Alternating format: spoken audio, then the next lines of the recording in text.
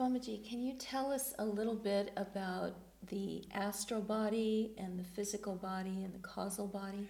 Well, you see, when the universe and when the soul both come into manifestation out of God, the first thing is that consciousness is broken up into thoughts. And so we have a causal body, which is the cause of everything. That's why it's called causal. Another name for it is ideational, because it's really only an idea. But from that, then is clothed in a form. And in that form comes the ego. In the causal body, there's not yet the ego. There's individuality, but not ego. How do you explain that? Well, I can try. It's that any individual thought is still individual, even though it's not tied to a particular person necessarily. Thoughts are universally, not individually rooted. So the astral body is the beginning of form. Your physical body is a manifestation of the astral body. Therefore, the astral body looks like your physical body. But usually, when you leave the physical body, you may be an old man of 86 like me, but when you come into your astral body, you have a young form again. You look like a young man.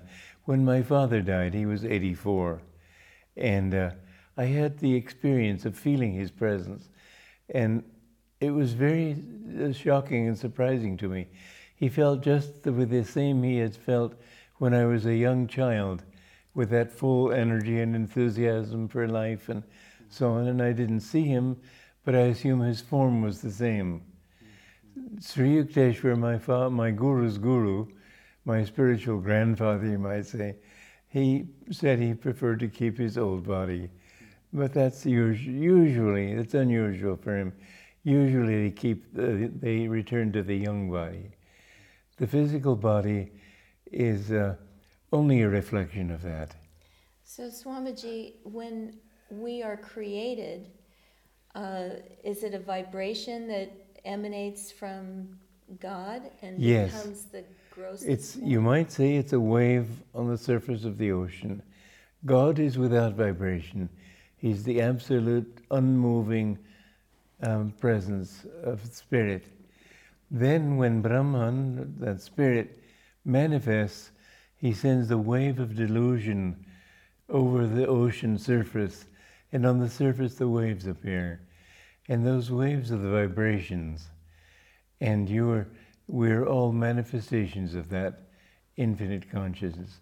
The thing is that a wave changes constantly and disappears, whereas once we come into manifestation, we go on and on and on. Swamiji, is it possible to experience the astral body while still in the physical? You experience it all the time.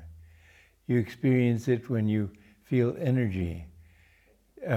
This is why my guru taught energization exercises, which teach us how to energize the body with willpower. He said the greater the will, the greater the flow of energy. But that energy is not physical, it's astral. It's from the higher, subtler plane. And people have been able to use their bodies to an astounding degree. They're rare individuals, and yet the very fact that even one human being can do this indicates that it's possible for any human being. It's a reality that can be experienced.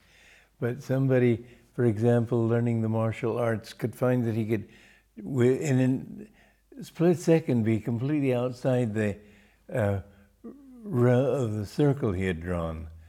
And Yogananda, when he played tennis, somebody said to me, watching him, I never knew how he somehow was always there where the ball came. I didn't see him running, he just was there. Well, is it possible for people to experience their causal body? I suppose so, but it's a more subtle thing. However, yes, in your meditation, when you go into superconscious, then you're in your causal body. Swami, I've heard stories of people who somehow were able to consciously separate their astral body from the physical and travel. Yeah, astral traveling. Is it possible? Yes, of course it's possible. And these are other stories that I've read, encountered, and so on. There's also the saints who can appear in more than one place at once. A friend of mine was he was a disciple of Neem Karoli Baba in India, and he saw him talking to somebody on the street there, and he got to his home a few minutes later, and the phone rang, and the operator said it was a call from Kerolbag, and or Meroli maybe, anyway, and it was this saint. He said, "What did you just see?" He was rather an odd one, that saint. Is that, is it a helpful practice, I guess, is the... No, you don't want powers. You can develop many great powers without knowing God.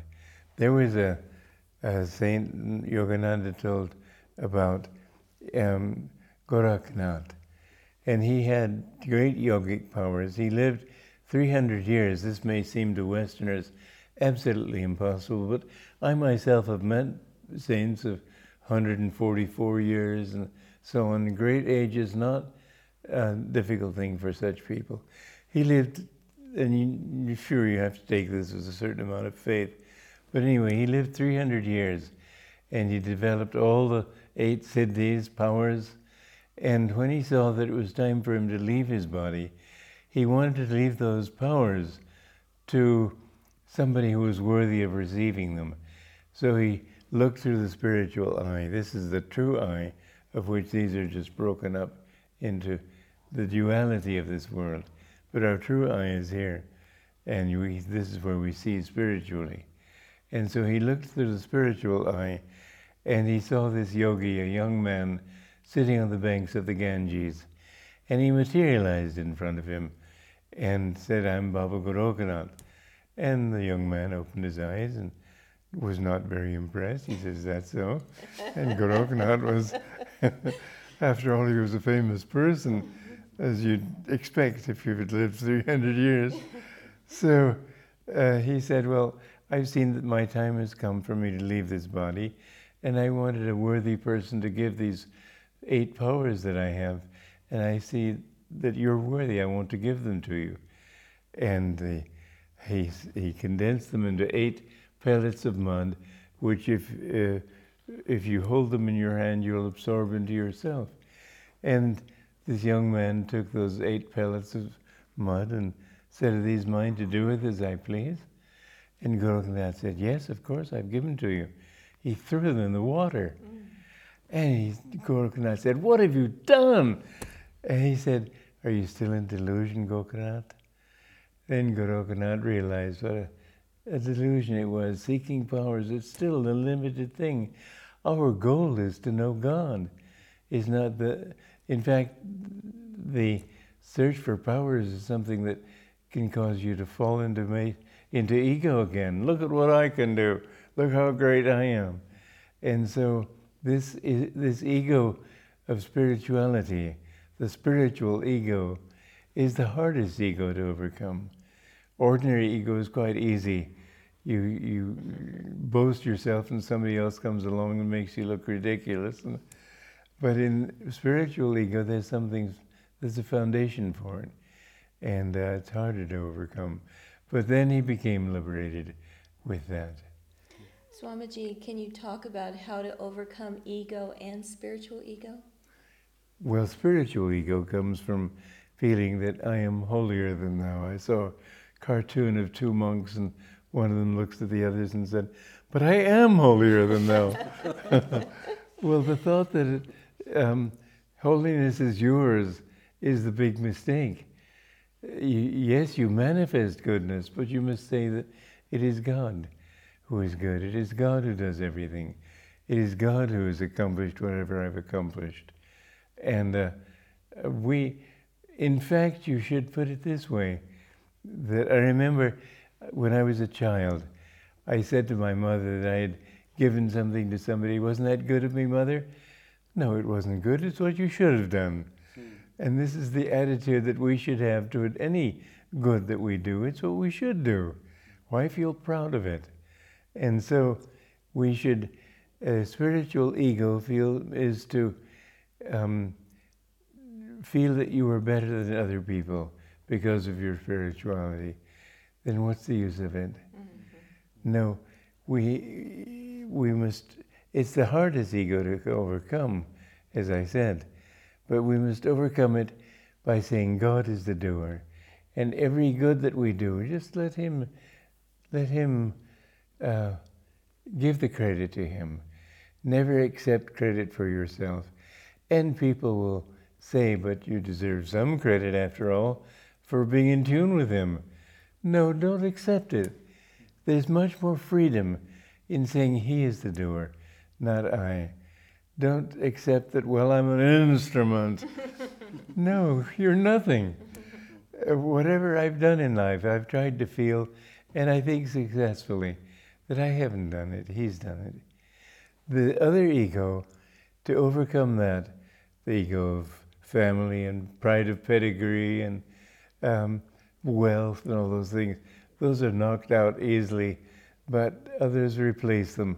We've got to get rid of this thought that I am separate from you, that I am this body and I only have this body to concern myself, and it doesn't matter what happened to other people. They may suffer, they may starve to death, it doesn't matter to me. It's not my problem. Well, that's a wrong attitude. We've got to understand that everybody's suffering is our suffering. Everybody's joy is our suffering.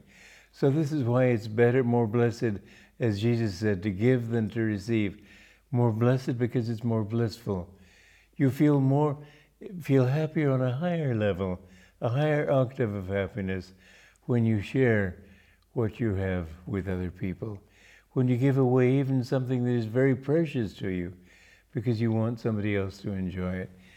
To think in terms of the welfare of other people, to serve others is the path to liberation.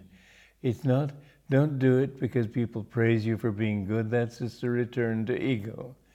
But do it because if you can help other people, you will feel their joy, your joy in them. Try to feel your joy in everybody and feel their pains as your pains, and you'll get rid of this little prison of ego in which everybody lives.